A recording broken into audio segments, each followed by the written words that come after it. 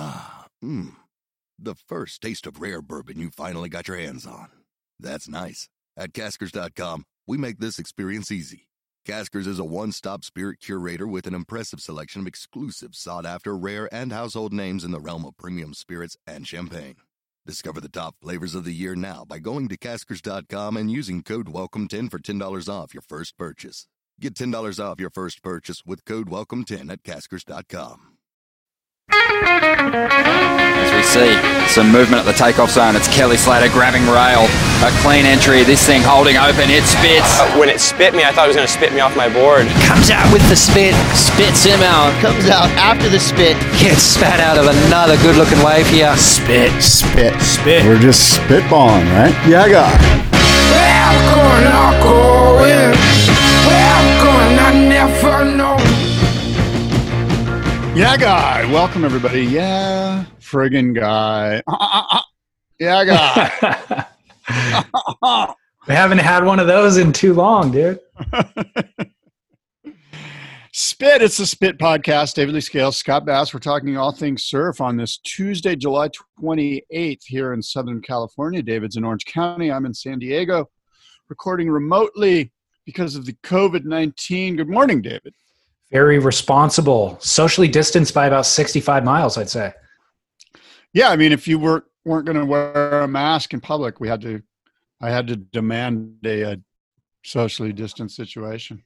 It's a reasonable response. Actually, I think it's better it's better when we're in person.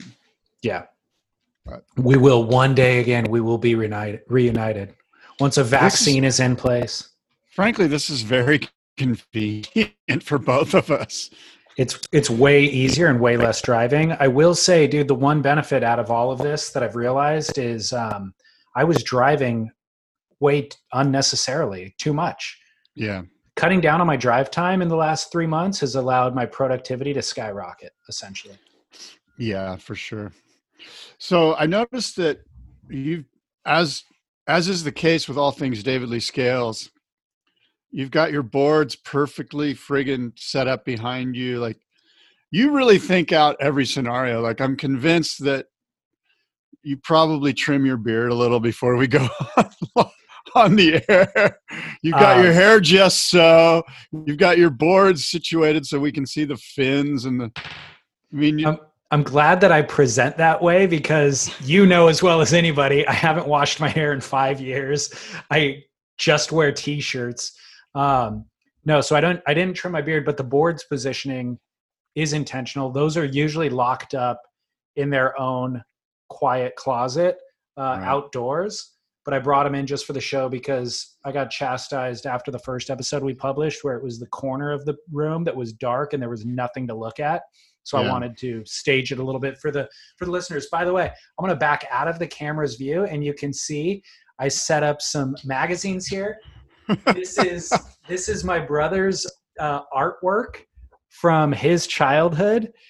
It's a photograph. It's a crayon drawing of Kelly Slater. And I think it's the cover shot of him at G-Land where he was wearing those orange shorts with his arms spread open, like no hand backside barrel. I think it was the big issue of Surfer, maybe. Yeah, exactly. No, it was. You're right. Yeah. I think that's what that image is, right?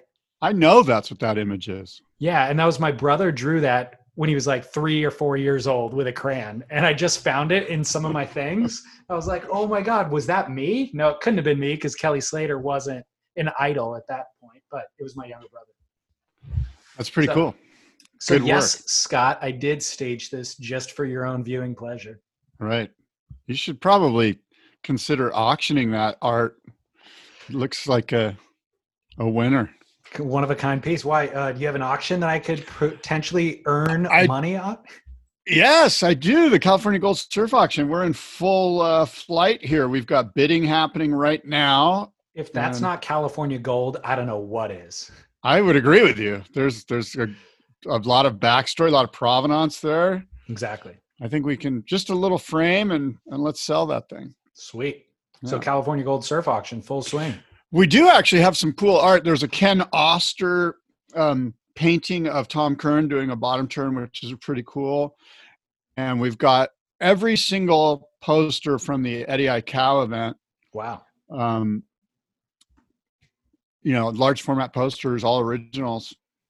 How many? Going in one lot. I think it's 20. I want to say it's 29 years. There's only been like 9 events, but I want to say it's something like 29 years worth of, because they would do a poster every year, right? Right.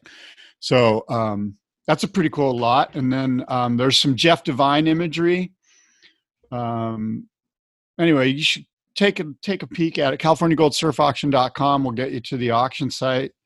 And we have a lot of action on the lots right now. There's a lot of bidding happening. We've got a board that's up to $13,000 right now. We've got some boards at around, 7,000, 6,000. And then there's something for everybody. That's sort of the theme of the auction, David, is something for everybody. So somebody like you or me that doesn't have 20 grand, but we might have $1,500 or maybe even $800. There's boards with starting bids at $200 that are cool 70s pieces. They're not over the top, crazy, but there's some cool 70s pieces that starting bids $200, so what's the you can get in the ball game. What's the one that's at 13,000 right now?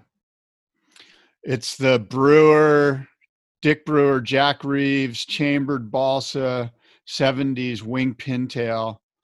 That's just friggin' mentally cool. That one's, I think, at 13. And then there's a Decat, a Greg Knoll Decat, which I believe is at 13. And yeah. Good. That's awesome. Yeah, we're pretty excited about it. Well, congrats. And the bidding closes real quick. I'll just say the bidding closes Saturday, August 8th at 5 p.m. Pacific Standard Time, which is right around, 8 or 9 or 10 in the morning in Australia.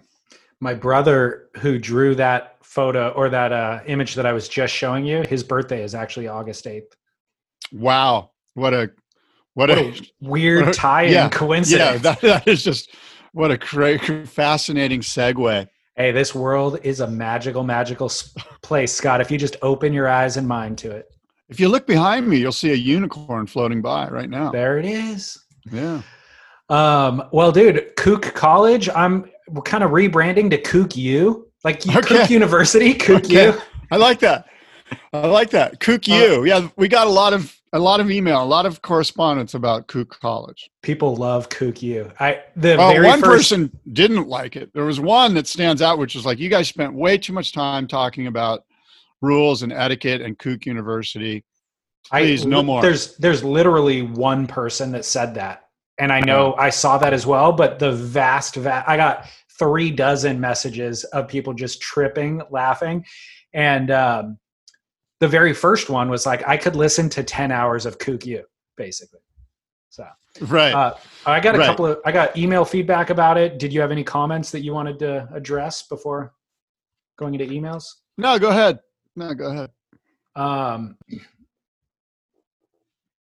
Let me see. I got one from Rainbow, but I think maybe I'll do Rainbow second. This first one says, hey lads, listening to the latest episode, I thought I'd chime in about when it's okay to burn people. I don't think it's a question of when it's okay to burn someone, but when it's actually worth burning someone. Much like an argument on Facebook, burning people is pointless. Nobody who has ever been burned has learned a lesson or changed how they act because of it. If social media has taught us anything, it's that people double down and entrench themselves in their own point of view when they're confronted with an aggressive form of reprimand. When have you ever yelled at somebody and heard the reply, oh yeah, I see it more clearly now. You are correct. Thank you for your valuable input. It never happens. I don't even bother getting angry anymore. I just go surf somewhere else. Now, I know you'll think, but why should I let the wankers win? Why do they deserve the best waves? And my answer is to both. They don't. They don't win. It takes a lot of anger and ignorance to be a wanker in the first place. Getting angry and aggressive to get waves kills the stoke. They might be pleased that they've gotten their waves, but they aren't having pure fun. Their enjoyment is a weird, perverted sort of enjoyment tainted by a desperate need to feel important or special. People who are greedy and aggressive in the surf just want other people to think they are important, but it never happens for them because of that. They're stuck in the loop of wanting to feel important and never And they never end up feeling that way. They're not winning. Why do they deserve the best waves? They don't. But if you battle with them, you will get sucked into their loop of not having fun, and you're not going to have fun. You're missing the point of surfing. Go somewhere else. Have fun. Otherwise, you'll be having a crap time no matter what sort of vengeance you claim by the end of the session. They win by making you have a bad time. Don't give them that power. Anyways, love the show. Cheers, Filthy the Bear. Okay, that was that guy. Filthy the Bear nailed it. That was a very enlightening email. He seems like an enlightened individual, and I can only hope to get to that level of understanding that it really is about the ego when we get down to brass tacks here on burning somebody. And anyway, I can't say it any better than he did. He absolutely nailed it. That's perfect. I agree with him and you for the most part, but there are, like, you're always, if you confront somebody and get entangled in that, you will always downgrade your kind of quality, the quality of your session, life, and well-being. However, I do think that it does good sometimes. There's been times where I've been confronted and the trauma of that confrontation does change my behavior moving forward. And even if I know I'm right, maybe it was like making a turn on the road somewhere and somebody road raged at me. And I'm like, shoot, I know I was right. But if I would have looked left one extra time, I would have noticed that car was coming. Even though he was speeding, I should be more vigilant about people who are speeding or not, people who are breaking the rules, because I could have actually avoided an accident potentially. So there's little details like that where, like he said, is it worth it or not?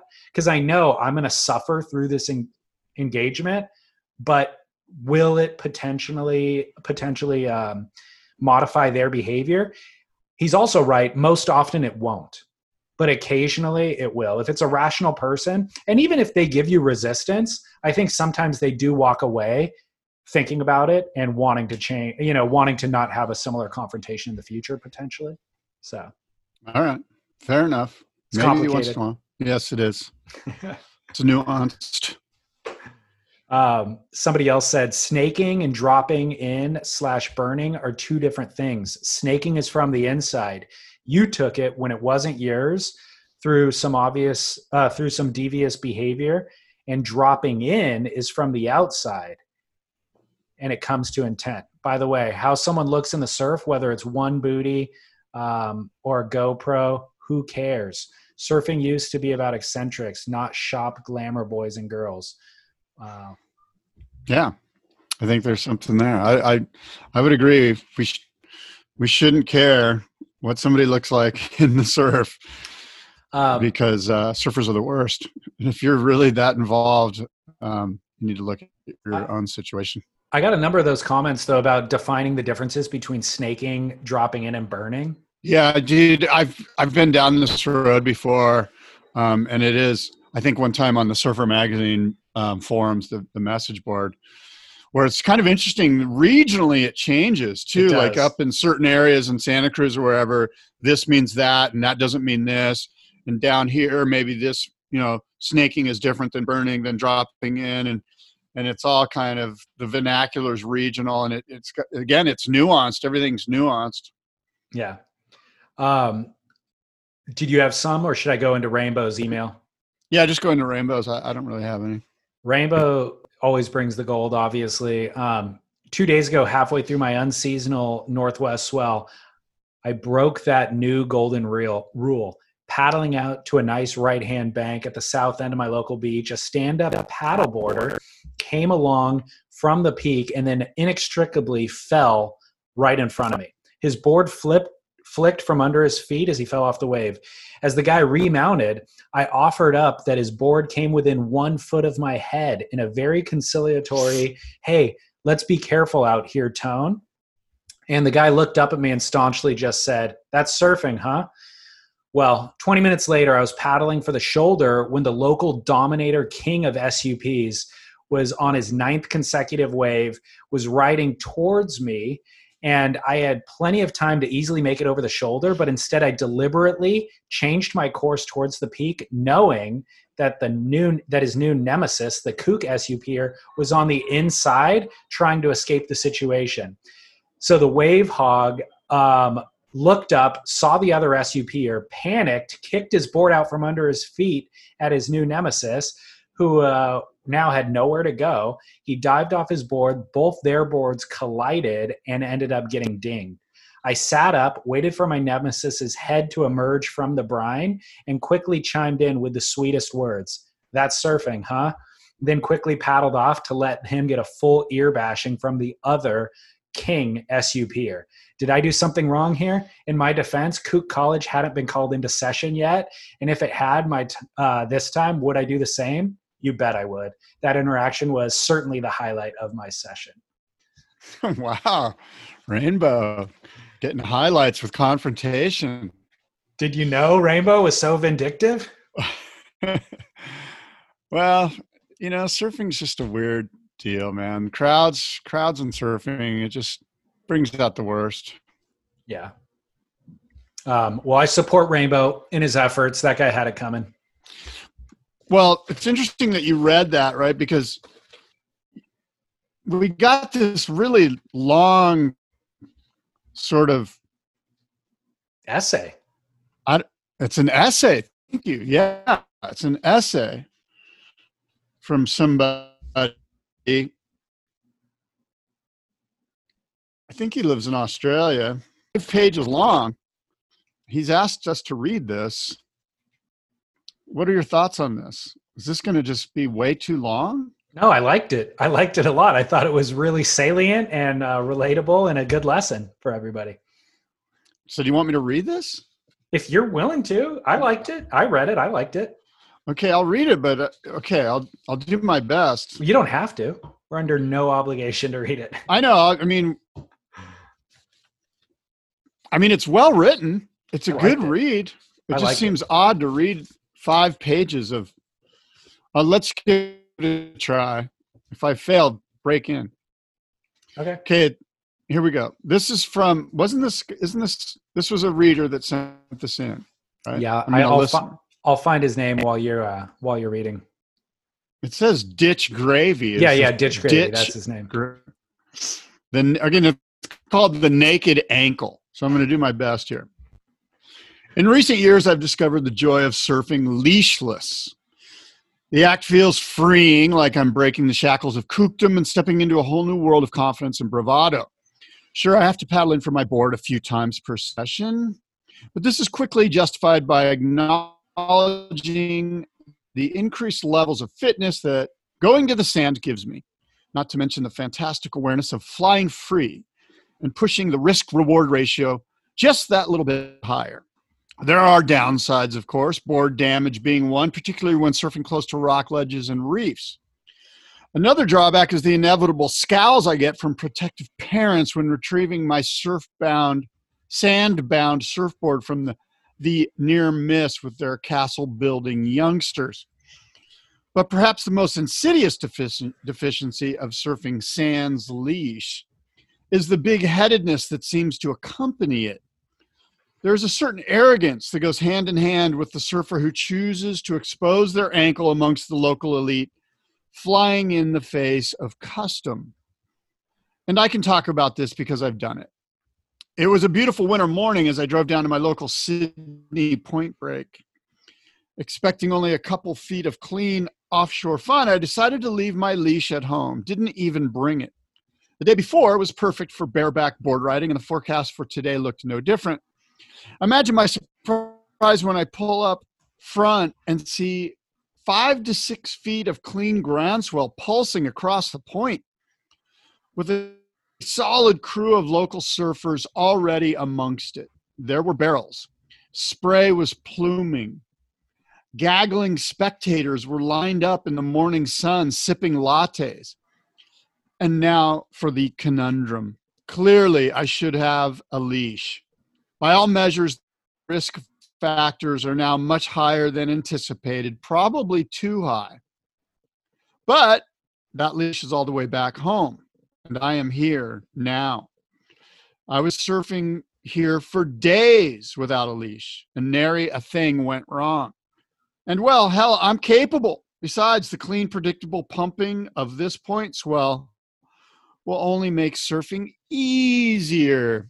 To top it off, I spoke myself platitudes along the lines of, quote, won't they just respect the hell out of you when they see you threading across the ledge, untethered, fearless, and free? Unquote. But mostly I was just lazy. So I suited up and ran out to the point. Now I should point out that this wave breaks across several shallow submerged rocks and in front of an ocean pool. The crowds are dense and very territorial. I have been surfing here for years, but having never joined any surfing fraternity, I still consider myself an outsider. When the old boys paddle past me, I nod and usher them through. Now, here I was, sitting dry-haired on the farthest ledge. I was alone out here as the tide was too high, making this ledge near impossible to beat the pool section.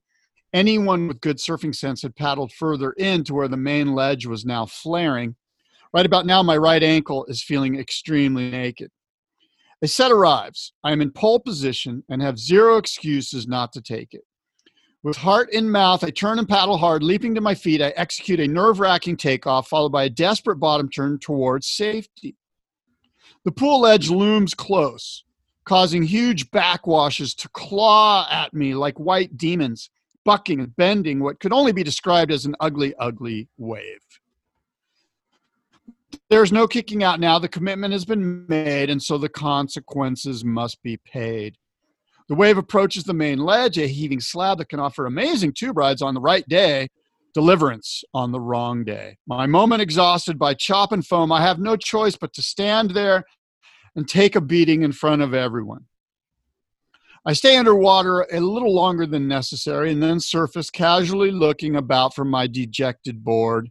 Inevitably, it had been launched straight across the rocks, a good 50 meters of crag, crevice, and barnacle. With all the grace I can muster, I swim directly across for the rocks and in a deliberate show of panache, time my escape with the crashing waves, hopping smoothly across the rocks to my battered board. Upon inspection, I can instantly see several serious gashes on the nose, tail, rails, and bottom. By all accounts, this should be the end of my surf. But the surf is pumping, and I got off pretty lightly on that last wipeout, really. And besides, I'm part of the elite now. I don't turn tail and run at the first sign of danger. I live for this. I eat it up. Concealing my trembling legs, I hop back out to the main ledge jump-off spot. Time to mix it up with the big boys. Surprisingly, I don't encounter any eye-rolling or head-scratching from the locals. It was just another moment in a session packed with action. Dudes were getting barreled and kooks were getting slammed. It was a spectacle. And I took my time, lurking inside now, picking off a couple in-between waves and riding them through to the end without incident. I felt somewhat redeemed. But those sets are looking pretty tasty. Some of them are even rolling through unridden, and as a less talented local fudges the takeoff or gets lipped in a barrel. My confidence now topped up, I approach the outside pack. As I paddle, I lift my naked ankles up and out of the water, a display of brash superiority. I could almost hear the gasps and feel the respect radiating around the lineup. The set comes, it looks good, really good. It rears up like a wild brumby, proud and raw. The pack scrambles and jostles, a spontaneous movement of group consciousness, reorganizing itself, selecting, and eventually gifting the priority to the appropriate surfer. However, in this case, the surfer was, how to put this, a bit past his prime, perhaps. I'd seen him earlier in the morning, waddling across the rocks to jump off.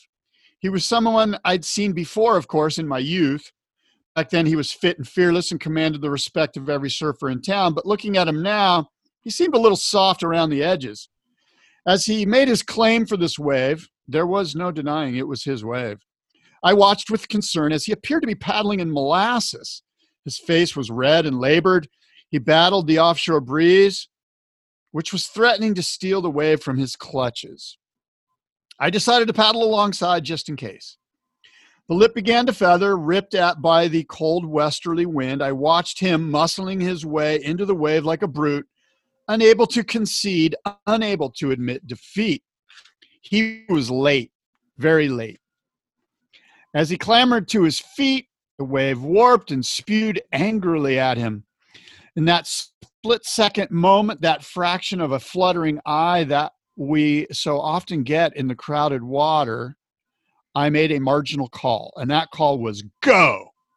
As I turned and committed myself to the wave, I kept the lumbering shadow of the rightful surfer in the corner of my eye. As it turned out, his years of brave mastery surfing the spot were still with him, and decades old, finely tuned muscle memory were once again recalled into action. As I dropped blatantly over the ledge, I watched in horror as he stomped the takeoff, wrenched himself up under the hood, and proceeded to get pitted. Aghast, and now in free fall, I flailed wildly in the breeze, scrambling to exit the wave. And as I fell clumsily on my ass, I heard the fat but sure-footed local shriek hideously from the foam ball, "What are you doing?" I stayed underwater a little longer that time, as long as my shallow breath would allow. There was no escaping it now. I fucked up. Clearly and brazenly, I was guilty. Back at the bubbling surface, I came face to face with my victim. Amid the slurred expletives and spit, I was given two directives. 1, go in. 2, never come back. I immediately followed directive 1. I retrieved my battered tetherless board, sheepishly got in my car and drove away. But I didn't follow directive 2. I did go back. Months later, another bluebird morning, too good to pass up. And there he was, sitting in the elite pack, picking off waves like a washed up pro. I figured I was safe. Seasons had passed. Surely he couldn't remember me. Surely his bong-addled brain must have forgotten the incident. Oi, you! Who, me? Yeah, you, go in. No waves for you. I'll never know whose face was redder, but I nodded my acknowledgement and paddled into the safety of the beachy. So there you have it, folks. My takeaways: choose your battles. Don't be a fool. Don't be lazy. Respect life and limb, especially that of the locals. Don't judge an overweight book by its cover. And for God's sakes, always carry a spare leash. End of story. By Ditch Gravy. Good read, Scott. Very good read. So many lessons to be gleaned from this.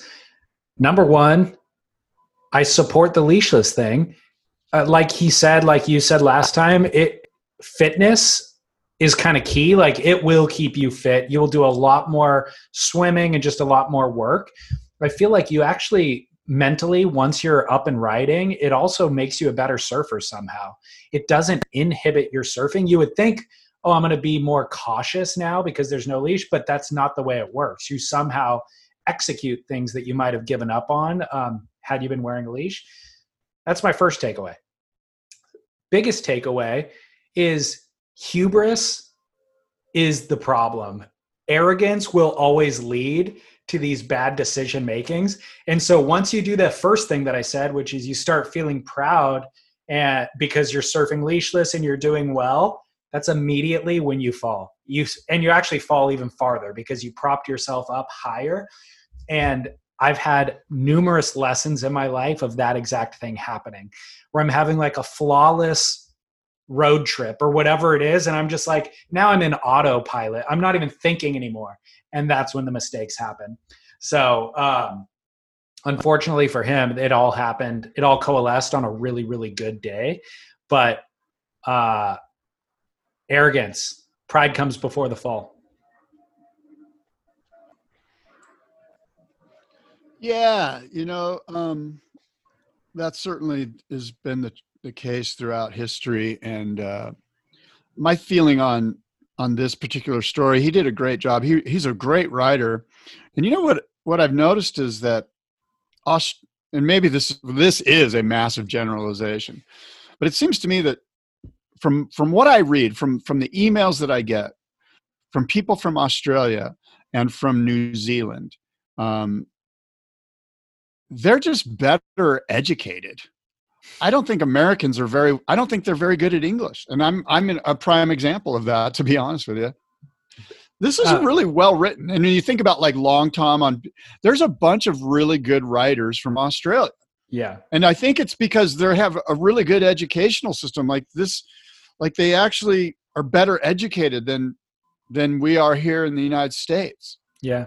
And again, massive generalization. I get it, but this is just really well written. I don't disagree with that at all. And I think we talked about it a few weeks ago, saying that they're Australians in particular, their use of language is just more colorful. It's funnier. Yeah. It's more kind of, I don't know, robust. I can't even think of the word because I'm an American, but it's like it's a more robust use of. That's sort of on a colloquial, like parking lot vernacular type of level, but the actual ability to write this out and describe this is really well done. You know, I made a couple of minor changes just to my own way I read, but I didn't change much. And how about this line? Surely his bong-addled brain. Bong-addled brain is the name of my new band. That is a fabulous phrase there. But to get back to leashlessness, to surfing without a leash, to the people that say, hey, it's dangerous, and we did get some emails about that from last week. I got one or two. I'm sure you did too. Hey, no matter what, surfing leashless is lame because it's crowded out there. My comment to that is always, you know what? Don't surf there. If you see guys without leashes and you're worried about it, go down the beach. Yeah. That's obviously not for you. Surfing's dangerous, and it's just part of it. And I would take a lineup of 30 surfers without leashes any day over a lineup of 30 surfers with leashes. Yep. Now, the idea that this guy was surfing at a very hollow sand bottom tube, I will say that when I surf my local beach break and it's definitely pulling in barrels, I will wear a leash. And that's for my own wave count. Because I know I'm probably going to only make 2 out of 10 because the nature of the tubes here, they're pretty close. They close out a lot. So I'll put on a leash. No problem. I'm good with that. Yeah. Now, if I'm at someplace like Puerto Escondido, I won't wear a leash because you're basically right in front of it's just as quick to just grab your board. So anyway, there's a danger. There's a danger that comes with the leash as well, in that the board stays very close to you. So especially if you're surfing shore break or something like that, you kind of want the board to get away from you as quick as possible, and then you can get to the beach real quickly to pick it up.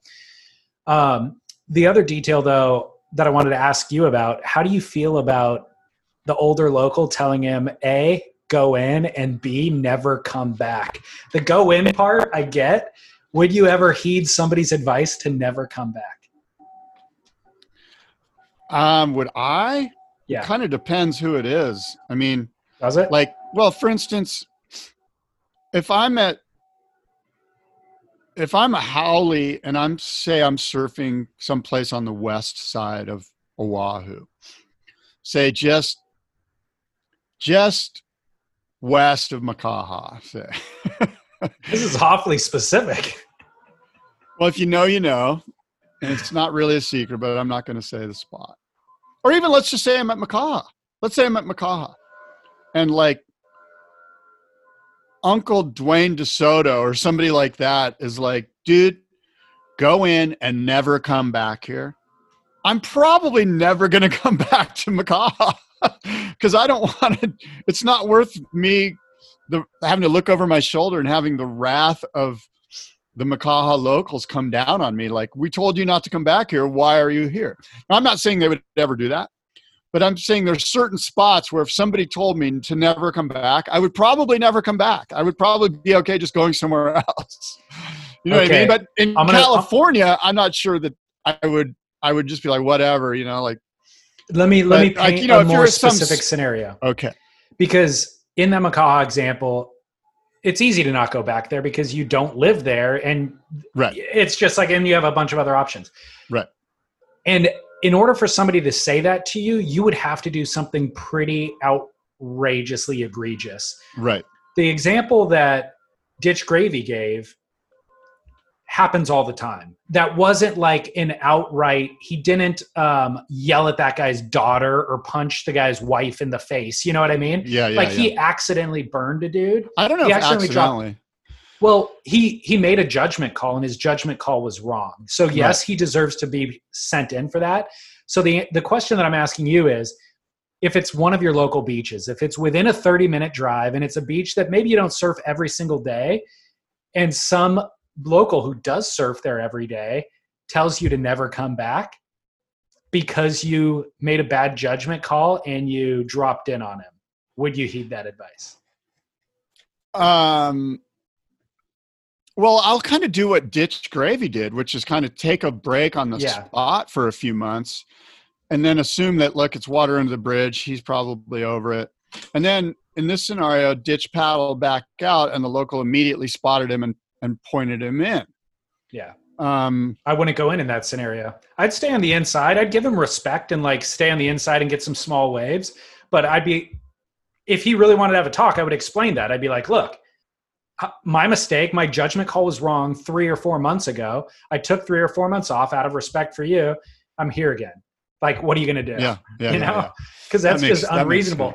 But I respect the local for saying what he said and doing what he's doing, because he probably does clear the lineup that way. It probably works for most people, you know? Yeah. And it's funny, the old salty local guy, they do a lot of good. Like there's guys like that where I surf that I'm so glad that they're the ones that are loud and vocal, because I don't want to be that guy. And they'll do a lot just by paddling out to kind of settle the lineup down. It does clear the lineup for sure. Even if it doesn't clear it, it settles it down.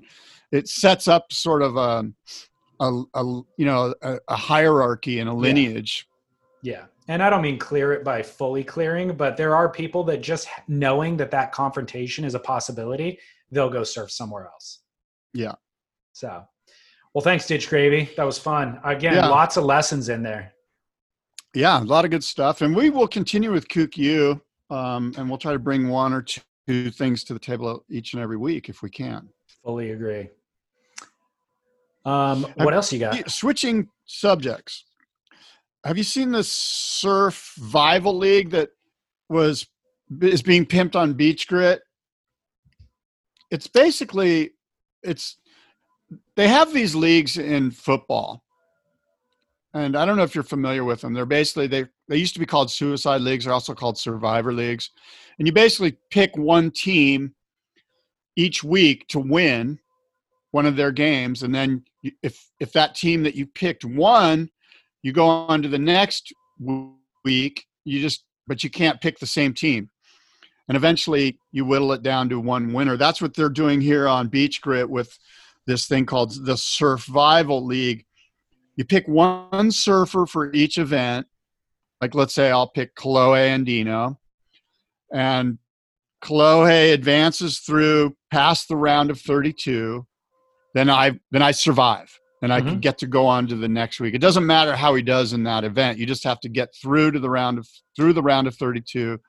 I have then survived, and then the next week I pick another surfer, and I can never pick Kolohe Andino again for the rest of the season. So I might pick, I don't know, Kanoa Igarashi. And Kanoa the next event, advances through past the round of 32, and I'm still surviving. Then the next week, say I pick Connor Coffin. And Connor Coffin loses, doesn't get past the round of 32. Well, then I'm done. I'm out for the year. I'm no longer in play. I lose, and others continue to go on. And at the end, there's usually just one guy remains standing, and that guy wins the money. They're doing this at Beach Grit, and it's a kind of it's a very simple way for people to get involved in having an incentive to watch and be engaged in the competition.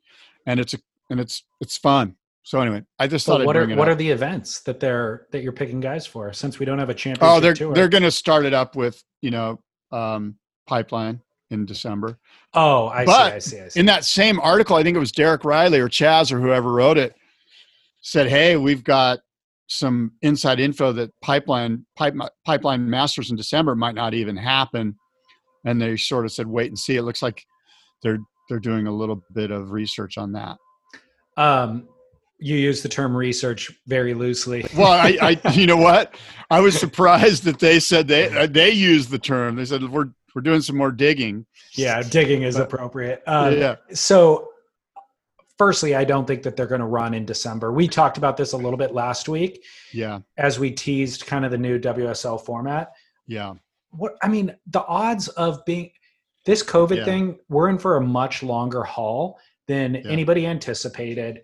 And there's really no end on the horizon as far as I can tell right now. And things are just murkier and murkier, essentially. When I say there's no end on the horizon, I mean not short end or long end. It's not like they can even say 2 years from now we'll be at this point. It's just every month there's more questions. There's some answers, but there's more and more questions every single month and zero definitiveness. So I don't see there being any possibility that we run in December, or I don't see any possibility that we have surfers from around the globe fly into an island and run an event with an infrastructure that also flies in from around the globe. That seems insane to even propose it. Hey, I heard something yesterday that kind of is interesting. So surfers in general, especially professional surfers, they're in tip-top shape. They're healthy. They're young. They're just like pretty much specimens as far as their health, right? And I heard something yesterday about the COVID-19 thing that if you really look at it, it's sort of attacking the unhealthy, the overweight, the diabetic, the fat American, like the classic fat American that eats along the I-95 corridor every day and is just like Big Mac, Whopper, Kentucky Fried Chicken, just fast food, filthy diet, not in good shape, doesn't run and surf like you and I. Surfers in general, like I said, are healthy. So this guy's take that I was talking to was like, hey man, this thing is killing people. Yeah, but you know it's killing? Overweight Americans. Then he pointed to Europe. He goes, look at Europe. Their death rate's way down. Have they done anything that much different than us? I mean, as far as a lockdown? I don't know. I mean, each country in Europe's probably a little different. But we do know that when you fly into Europe, as soon as you get off the plane, you notice who the Americans are and who the Europeans are. Europe is very skinny and healthy, relatively speaking, although they do smoke a lot. What are your thoughts on this idea that the people that are dying from this are basically people that are unhealthy to begin with? And if you're healthy, like, say, pro football players, pro baseball players, professional surfers in general, marathon runners, yeah, you might get it, but you're going to get a really bad case of, quote unquote, the flu and get over it. I'm not saying that's the case. I don't want to sound like a naive, ignorant human being here. But this guy was telling me that, and it kind of made me go, oh, that's an interesting take. Yeah, I do subscribe to that largely, but it's not, we need to be careful with the public platform and we're not doctors. So I'd be apprehensive to say like, yeah, if you're healthy, you then are not subject to some of the more severe versions of this. Right. However, I agree. I do think not enough has been said about the importance of immunity. Like having a strong immune system, getting exercise, and even during quarantine and during this time that we're in, getting exercise, getting sunlight, staying fit, eating right will absolutely position you to fend off all viruses and diseases better than if you weren't. Exactly. So COVID is unique in that it's new, it's a novel coronavirus, but I don't think the solution is 100% quarantine, lockdown, and lack of exposure to this thing. If you look at all viruses across time, exposure is what actually quells the virus. Yeah. So the virus always comes out super strong and lethal, and as contagion slowly seeps out, the lethalness of it also dissipates. Yeah. So we're going to get to a point where everybody's had a version of it, and now nobody or very, very few people die of it. Kind of like the flu. And there'll be treatment. There'll be treatments. It might not be a vaccine, but there'll be treatments. But I will make a bold prediction and say that those who have not been exposed to any germs or viruses in the last 4 months are probably the most susceptible to the severest versions of what they then next get. And those of us who have had, exposure to things and built up immunities and tolerances, and also got exercise and sunlight and all that sort of stuff, are going to be less vulnerable to those things. So I don't want to sound too cavalier, and I'm not giving advice for anybody else or how they should live their life. And the worst thing would be if I, through that cavalier thing that I just explained, contracted non-threatening version of it, but then gave it to my 86-year-old vulnerable grandmother. Right. So there's a bunch of gray area that I can't quite. So everybody needs to make their own decisions, and also make your own decisions for your local area, state, or community that you live in, because it's different. What New York experienced in the opening of this is very different than what we experienced in Southern California. Yeah. One final thought though on health. I have a friend I was just talking to yesterday who he's friends with a family.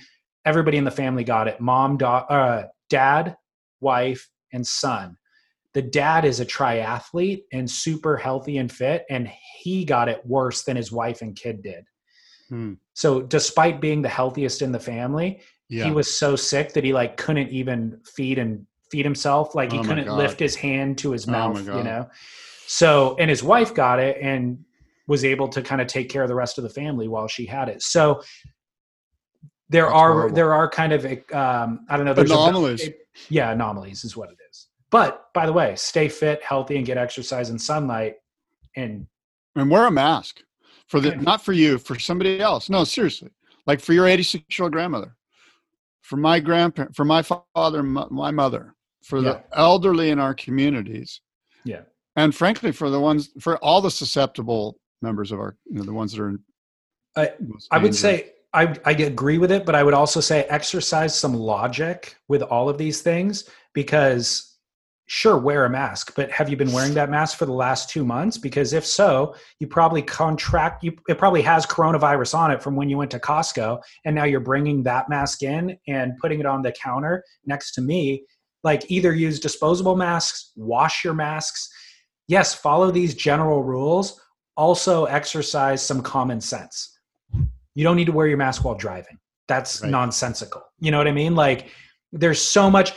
That's the problem. Speaking in platitudes and trying to give these general statements, you have to do it because people are dumb and they need guidance, but also exercise some common sense.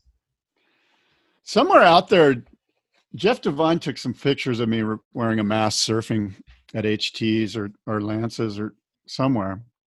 Why were you wearing a mask? We were over in Indo during the SARS. Oh. And everyone was all the Asians were wearing masks at the airport.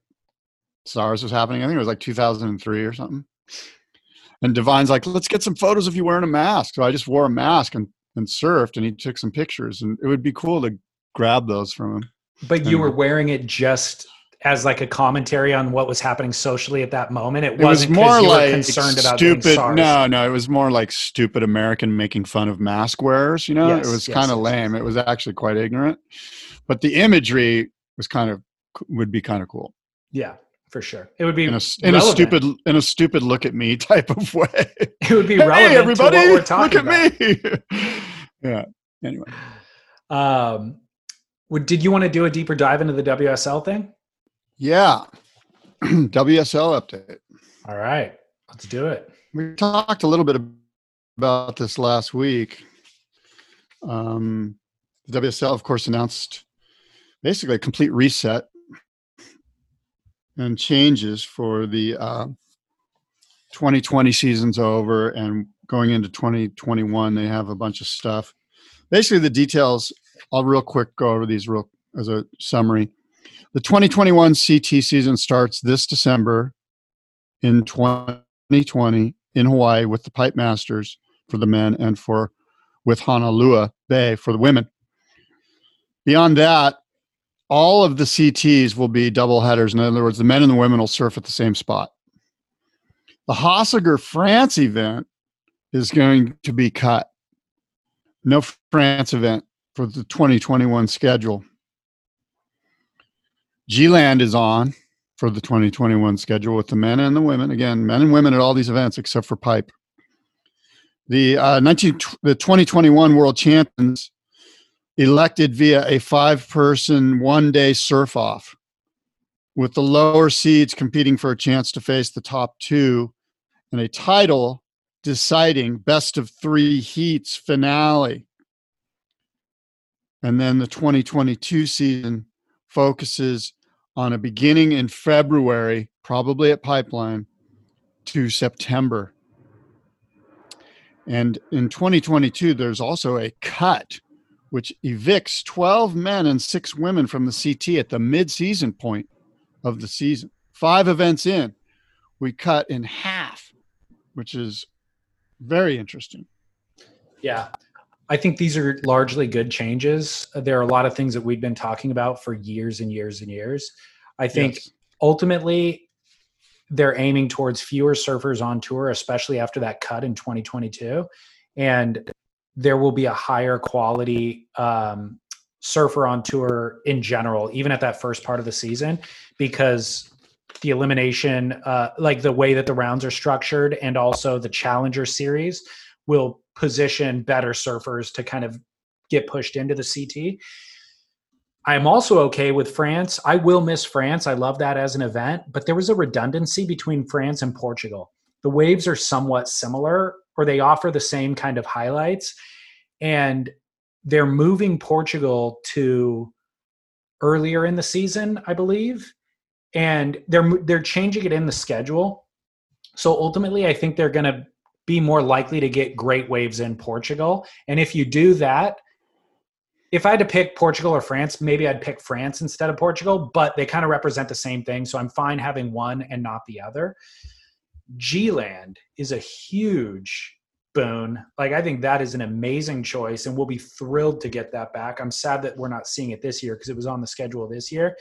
I could do without Surf Ranch. We've done hours on why we don't need Surf Ranch on tour.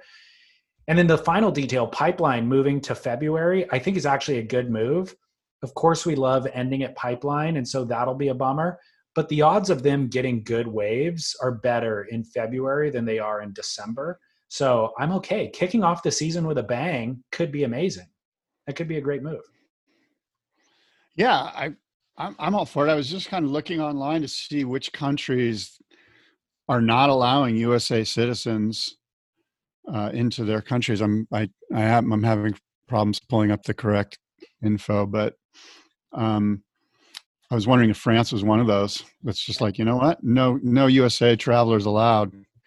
What I saw a couple of weeks ago was generalized as Western Europe, and then it said that means Italy and Spain and blah blah blah.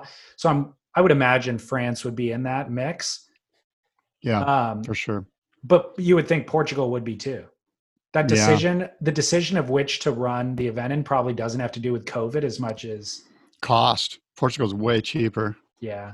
And the waves are pretty damn good. I agree with you though. France is such a good surf culture. It's such a good wave. The waves are insanely good. The culture's thriving and has been since the 60s. It's a beach hamlet. And there's a ton of surfboard manufacturers there. It's an interesting move. Yeah, it is. I wonder what's really behind it. I guess it's what you're saying. Like, look, we've got 2 similar spots on tour. Let's just get get rid of one of the European spots. France is more expensive. Let's do it in Portugal. If you were going to pick just one of the spots, it seems like you could justify France more than Portugal. So it must be a numbers thing. Not only is Portugal less expensive, but the government is probably supplementing that. I know their government, they always have the mayor of Peniche down, and even some of the sponsors, I feel like, were government entities. Yeah. So that's probably what it is. A bunch of the cost is covered. Yeah. look, if you've got a government that's like bending over backwards to bring your tour, you're all about it. You're stoked. You're stoked to work with people that want you there. Yeah. And France can be difficult, very difficult. Yeah. What are your thoughts on the kind of finals day that they've outlined? Well, we talked about this last week. I'm okay with it, but I don't want it to be at lowers. Right. I want it to be at waves of consequence. Yeah. You know, like somewhere that puts that makes a champion, that forges a champion. I don't want it at a weak surf spot. It needs to be where it's just heavy, you know? Yeah. And so that's my main thing. We all want to see it go down in heavy waves. That's what Pipe always did. That's why Pipe was one of the reasons Pipe was so exciting. The more often than not, it was a heavy situation. Do you have any concern that an inferior surfer could win the world title based on the structure of it? Inferior surfer? I don't think there's any inferior surfers, you know, in the top 10. Okay. You know, I don't know. Who are you referring to exactly? Well, I mean, you want obviously the best surfer across the course of the year to end up being the world champ. And the fact that the world champ is, you know, crowned on the final day could leave that an opening for something like that to happen. Basically, the number 5 surfer could win the championship at the end of the day. They obviously have to earn their way into the 5th position throughout the entire season to get into that final day. But, you know, in this past year, Kaloe Andino could win over Idolo. And I don't think that anybody would reflect on 2019 or 18, I guess, or 19, yeah, and say that Kaloe was the standout surfer of the year. Yeah, I you know, I don't know. Those are hypotheticals. I do know that if in September you've got, you know, you've cut it down to the 5 guys, right? And I mean, theoretically, I think in a perfect world, you could have the man-on-man that decides the world title, the best 3 out of 5. You could just fly those 2 guys down to Puerto Escondido for a week and because look, we know that basically Puerto's offshore from like 7 to 9:30 or 10. And then it turns onshore and everyone goes in and they're done for the day, unless you go surf the point or whatever. So you've got 3 hours for an entire week to have the best 3 out of 5 heat. Mm-hmm. I think they should just do it at Puerto Escondido. I mean, because that gives you the thumping, insane, heart-wrenching surf. It's a killer surf community. They would love it. It would be good for them, be good for the WSL. I would love to just see that go down there. Let's just have the best 3 out of 5 heats between Felipe Toledo and Gabe Medina or whoever it is. Okay. In Puerto Escondido. Let's apply that to what they've currently outlined. And by the way, that's a possibility because for listeners, if we didn't say it already, this finals day format is going to be at a different event, a different venue each year. It's going to be kind of a roving venue thing. And they haven't determined where it will be in 2021. So we could influence them to do it at Puerto Escondido. However, let me ask you this. The men and women are going to be surfing the same spot. So how will the women fare at Puerto Escondido? I don't know. Let's find out. Does this limit? Carissa Morgan can charge. Does this limit, by doing the men and women at the same spot, does that limit the fullest expression of what they can offer to each individual tour? Well, if you have to limit yourself based on gender, then you're doing it wrong. You know what I mean? Like anytime you have to limit yourself, you're setting yourself up to be limited, you're failing. I think that their options for where they can run the men will be different, considering that the women's tour is going to be surfing there as well. Right, which is unfortunate because that basically takes out all the heavy spots that we want to see. I mean, the women, they haven't had a women's event at Pipeline other than a specialty event. So that would be, and even this year they said they're going to do the women at Honolulu instead of Pipeline. So that eliminates that. The women are surfing Chopu this year for the first time since 2006. So I think that offers a lot of opportunity for them to perform. But I could see them electing or selecting a spot like Lowers because of this, you know? I do too, and I just roll my eyes, man. I know, it's a misstep. Roll my eyes. It's a total misstep. And I think your argument for Puerto Escondido is pretty sound. Same. Your argument for Puerto's sound, though. That'd be an amazing event. It would be epic. Every morning we could wake up and see one of the heats, and there'd be 3 out of 5 heats. Yeah. I mean, there'd be a heat every day. Yeah. You got a whole week to run 3 heats. Yeah. It would be awesome. Yeah. And I think the women could pull it off. But again, this idea that they have it at Lowers, or they have it at the Surf Ranch, or they have it at some spot that's just not a heavy wave, it pulls a lot of the gusto, a lot of the fire, a lot of the excitement, a lot of the buildup out of this quote unquote Super Bowl, the end of the year heat. It's got to be I can't say it enough. I can't be emphatic enough that it has to be at a heavy situation.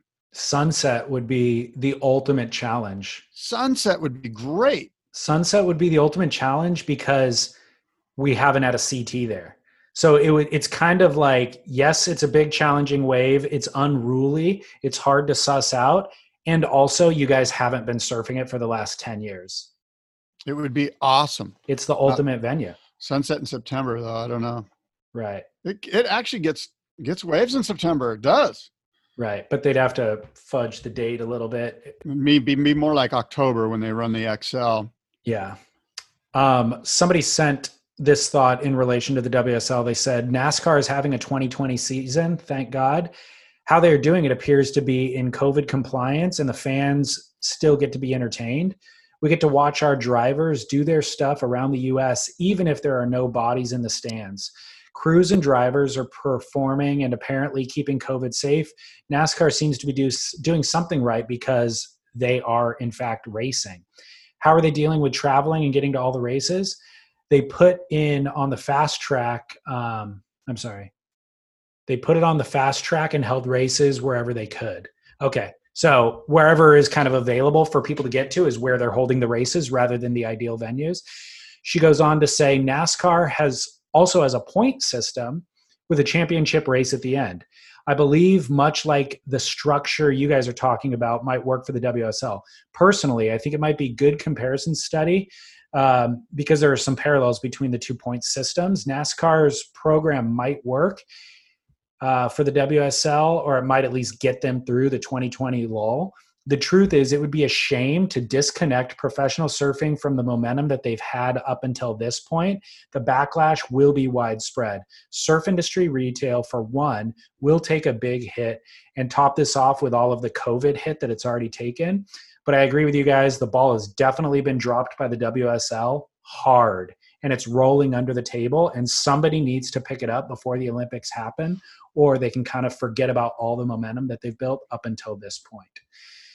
I think that's kind of a compelling, it's drawing off a lot of our thoughts, but the obvious thing she's missing there is that NASCAR is an internal national tour. Yeah. And we're talking about an international tour, which is a massive change, a massive difference. So the WSL, by the way, did introduce this Grand Slam format. They'd be doing an Australian Grand Slam. It's a novelty series consisting of 2 specialty events for CT, Australian rated surfers, this spring. So that's an interesting thing. I appreciate they are doing what our listener Tamara is suggesting in that message, which is picking up the ball. We don't have time to wait. We can't let this ball roll too far away. So let's come up with something. I think they're also not noticing that Australia announced the largest number of new cases, I think, the same week that they announced this thing, the Grand Slam format. the you just largest froze up a number little of. bit. Oh, okay. They announced the largest number of cases since the pandemic began, and Victoria is copping the worst of it. Queensland and West Oz are apparently safe at the moment, but active cases are popping up, and domestic travel restrictions will certainly be enforced with those hotspots. So there's going to be a lot to navigate for the WSL, even with this modified format. Yeah, there's a lot going on. I'm just looking at these nations that aren't allowing U.S. citizens into their countries. It's crazy, and it's like you were saying a couple of weeks ago. It's just a moving target. Each country's different. It's just constantly changing. Speaking of changing, subject change. Are you familiar with? Check out my shirt, bro. Scott's showing off his chest muscles to me. F COVID-19. What does the F stand for? FARC. Are you familiar with Murph the Surf? Yeah, wasn't he like a notorious bank robber? Jewel thief, right? Jack Roland Murphy. Yeah, we're digging down into the archives for this story. I like it. I've spent my last week obsessed with Murph the Surf. Really? Yeah. The podcast network Wondery, who's done Dirty John and Dr. Death and all these really great investigative podcasts. Yeah. They're doing a series on Murph the Surf, and it actually it's a 9-part series, and it airs tomorrow. Episode 1. What's the podcast called? I think it's actually called. You'll find it by searching Murph the Surf. But episode 1 goes live tomorrow. The podcast producer reached out to me last week, and because he's doing his own PR basically for the series. Yeah. So I interviewed him, and I'm going to publish an episode on Surf Splendor with him tomorrow. But he sent me all 9 episodes in advance. So I burned through them in the week and then prepped for the interview and interviewed him. So I did a deep dive into this. Cool. But dude, it is crazy. Jack Murphy, who's like an East Coast national surfing champ, and he started surfing in the 40s in California, ended up on the East Coast, was building boards, had like a surfboard manufacturing shop on the East Coast. What are you laughing at? I'm reading the Wikipedia thing on him. He's an ordained minister now. He's working with inmates in Jack Murphy. This guy is a freak of nature. He's genius level IQ. Yeah. He was acrobatic with the Flying Walunda Brothers when he was young. He's a convicted murderer. I'm getting to that. Thanks for spoiling the lead. Sorry. Get to the meat, man. So, but it's fascinating to know that he was this genius prodigy as a child. He played violin, got a scholarship because of his violin, national champion surfer, board builder, all this stuff, then gets mixed up in a life of crime and successfully pulls off the biggest jewel heist in American history at that point, which was 3 jewels from the JP Morgan collection that were quite literally priceless. People always say, oh, this is priceless. These jewels couldn't even be insured because the insurance company could not appraise them because there was no other stones like them. So those were at the National History Museum in New York, and Jack and another guy, part of his crime syndicate out of Boston and Miami, which is where they were living, went up to New York and actually successfully stole those jewels. Ultimately, they got tracked down and did jail time for that. And then afterwards got caught up in some other heist where 2 girls ended up getting murdered. And Jack and another guy were on the boat, and they claimed that a 3rd male actually committed the murders. But that 3rd male was never named. No witnesses ever saw him. And Jack ultimately got found guilty in the murder of those women and served, I think, 20 or 30 years in prison for those murders. Got out through kind of a failure of the system, essentially. And he's since changed his life. He found God in prison and is now doing like prison ministry. But he's 82 years old, sharp as a tack, super dynamic. Like these podcast producers went and spent a week with him in Florida, and he ran them into the ground in terms of energy. He's like, That's they were cool. doing 8-hour interviews a day, and he would then want to go out and drink all night long after that. And the producers were like, dude, we need to go relax. And then he's up the next morning doing his prison ministry. Like, fascinating figure and a fascinating podcast series. So look, again, that'll go live tomorrow. I'm July looking forward 29th. to it. I'm looking forward to it. I want to make sure. I did Google it. I didn't see. I Googled Murph the Surf podcast and nothing came up. So it's produced by Wondery and USA Today. USA Today, the news media outlet, part of their sports division, is now doing podcasts. And so you'll be able to find it. Actually, season 1 was called Snitch. So if you subscribe to Snitch, or I'm sorry, The Sneak, it might be The Sneak. Nathan Scott is the podcaster's name. Anyways, Okay. as of tomorrow, you'll be able to find it with Murph the Surf. Okay. Just like by searching my podcast directory or whatever. Yeah. Mhm. Yeah. Yeah, Okay. exactly. Cool. But fascinating figure who I had heard a little bit about, the Murph the Surf guy, because I had heard about that. The Star of India was the name of that jewel, one of the jewels that he Yeah. heisted. And that's kind of what most of the stories center around, is this heist. Yeah. But he then is a convicted murderer after that. And for some reason, a Yeah. lot of the stories that have been written about him don't go into the murders. And the murders are actually pretty gruesome. Ooh. And the podcast does go into that and Oh, good. confronts Jack with it. And Jack is ornery and not eager to discuss those things, which makes for a really dramatic final episode of the Oh, podcast. good. Yeah, it's really This good. is good. This sounds like there's some great contradictions here and opportunity for a great podcast.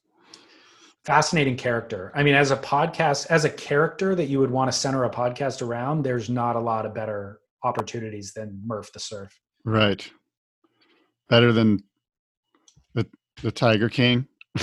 No, I mean, that's right up there too. Look, gay polygamist that owns 280 wild cats is kind of hard to beat. And his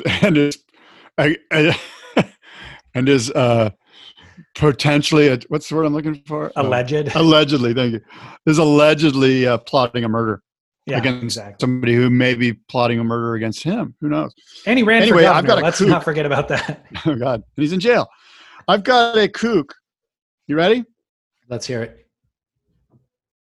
Last Wednesday at 11:25 p.m., Lincoln City police officers responded to a reported suspicious person walking on the U.S. Highway 101 in Lincoln City, Oregon. Have you heard about this, David? I have not. It was reported that a man was walking along the 101 while carrying several surfboards. Officers located the man and identified him as 29-year-old Christian Berry of California and Hawaii, carrying several surfboards. When asked, Berry said he had found the surfboards. During the subsequent investigation, officers saw that the surfboards still had price stickers on them and that he was wearing 2 hats on his head. In addition, Berry had a wetsuit tied around his waist that still had tags on it. Berry was also found to be in possession of an acoustic guitar, wax, boards, fins, and other items, many tagged with prices and surf-related. It was later found out that a local store in Lincoln City had been burglarized and Berry was booked. So Christian Berry, my kook.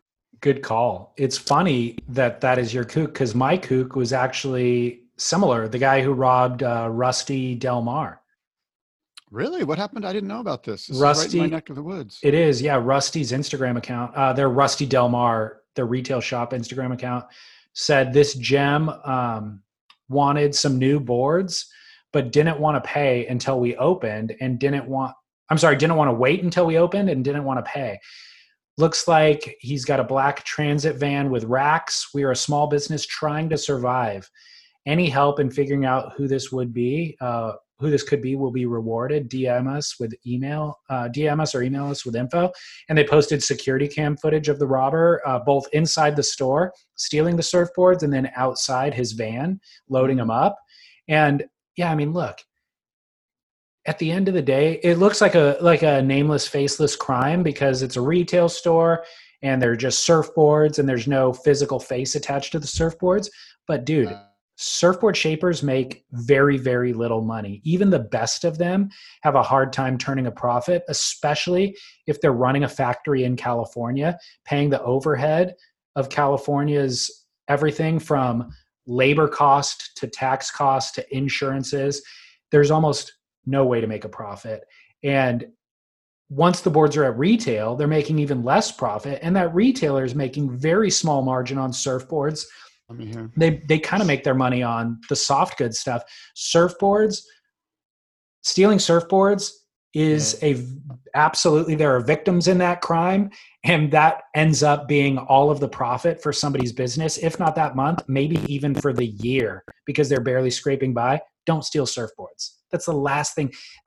Don't steal in general. How about don't steal? Don't steal in general. Look, stealing food for your kids, maybe there's a version that you could justify of that. Stealing surfboards is the most frivolous, superficial thing that you can do. And what you need to be doing is paying for surfboards to stimulate this thing in industry and economy that we all do and get so much benefit from. That's what you need to be doing. No stealing. What are the 7 deadly sins? Murder, sloth, envy, greed. I don't think murder is one of them. Isn't it? No. Let's try it though. What are they? Pride, envy, greed, gluttony, sloth, jealousy? Or no, that's envy. No. I can't think of the other two. Wrath. Wrath is one. Yeah. Wrath is one for sure. So that's 6. I got to Google it real quick. Man, that movie is so good too. That is. It's the best. Pride, greed, wrath, envy, lust was the one that we forgot. Oh yeah. That's kind of the most obvious one. How did we forget that? Lust, gluttony, greed, sloth, wrath, envy, pride. Yeah, so murder is not on there, nor is stealing. So you can do what you got to do. Right, but you could argue that stealing comes from greed. And envy, maybe. If I stole surfboards, it would be gluttony. All right, well, hey, my must-see moment. Must-see moment. Jake Zeklay's Superman finger clip. Jake. He's a good friend of mine. I'm a big fan. Yeah, he's a good guy. He's obviously a red hot surfer. That's funny that you say that because I was going to ask you if you know him. Michael Ciamarella on Stab wrote an article about all the dissenting voices in Jacob's post of that, because Jacob posted it and said, "I'm the king of Waco. This is the first ever Superman finger flip." And then Aton Osborne, who's his contemporary, who's actually won Stab High, goes, "Hey, that move was sick, but how about a little less ego," or something like that. Yeah. And a bunch of other people chimed in as well. They were just like, "Yeah, Jake, you're a great surfer, but dude, you need to chill the F out." And Jake even replied and said, "Hey," I think he said it to Albie Layer. He was like, "Hey, dude, sorry, I'm a little arrogant." And, what are your thoughts on that part of Jake and his personality? Yeah, Jake's 20-something young guy, and he definitely has, he's got a big, let's just say he's got a big personality, but when you're around him, he's a ball of pretty positive, very positive energy. He's like all of us. He's stumbled a bit in his youth, but he's on the right track. And so I'm stoked for him. Look, whenever he comes out of one of those stumbles and puts out a clip of surfing, I'm always blown away. I'm like, oh my gosh, like he's next level. If he could focus his energy and just focus on surfing, it would be insane. So for him to come out of the blue and do this was it broke the internet. It was the first thing in a while that every single account reposted. I was thrilled every time I saw it pop up in my feed because you can't watch it enough. It's that freaky and freakish and next level. Yeah. But I have another question for you. Will this trick endure?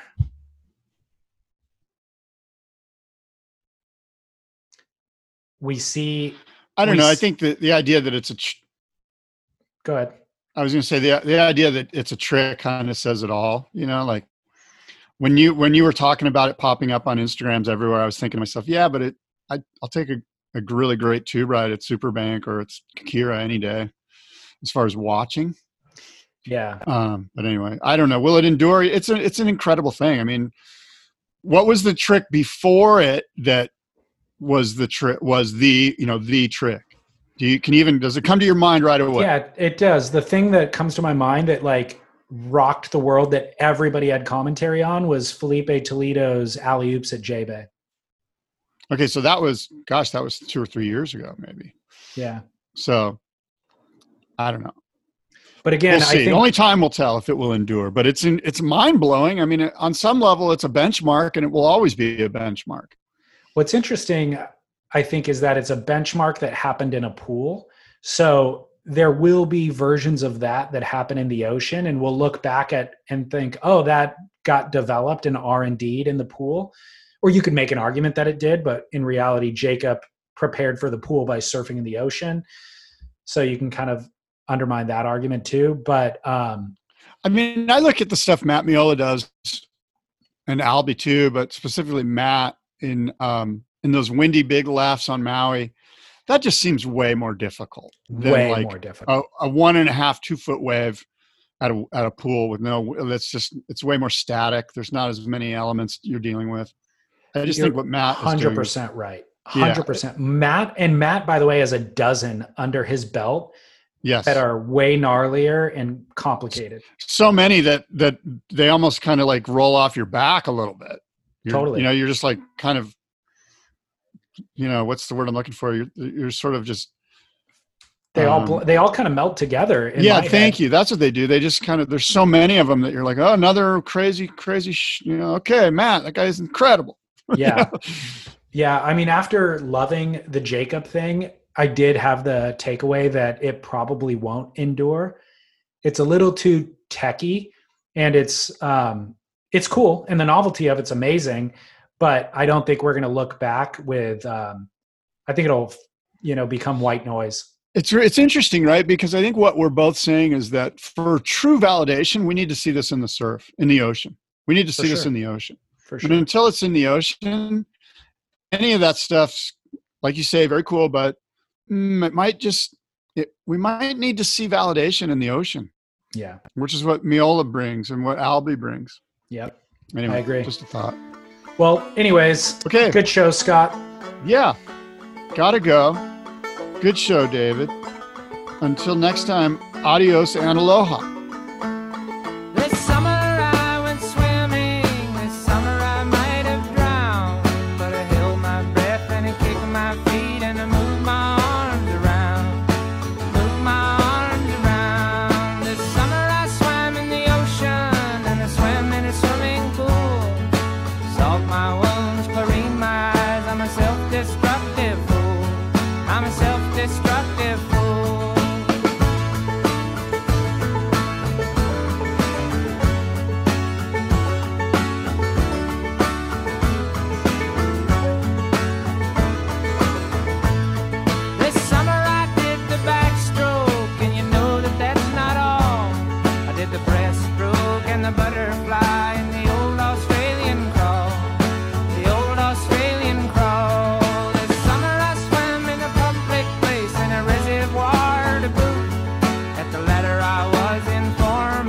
The former I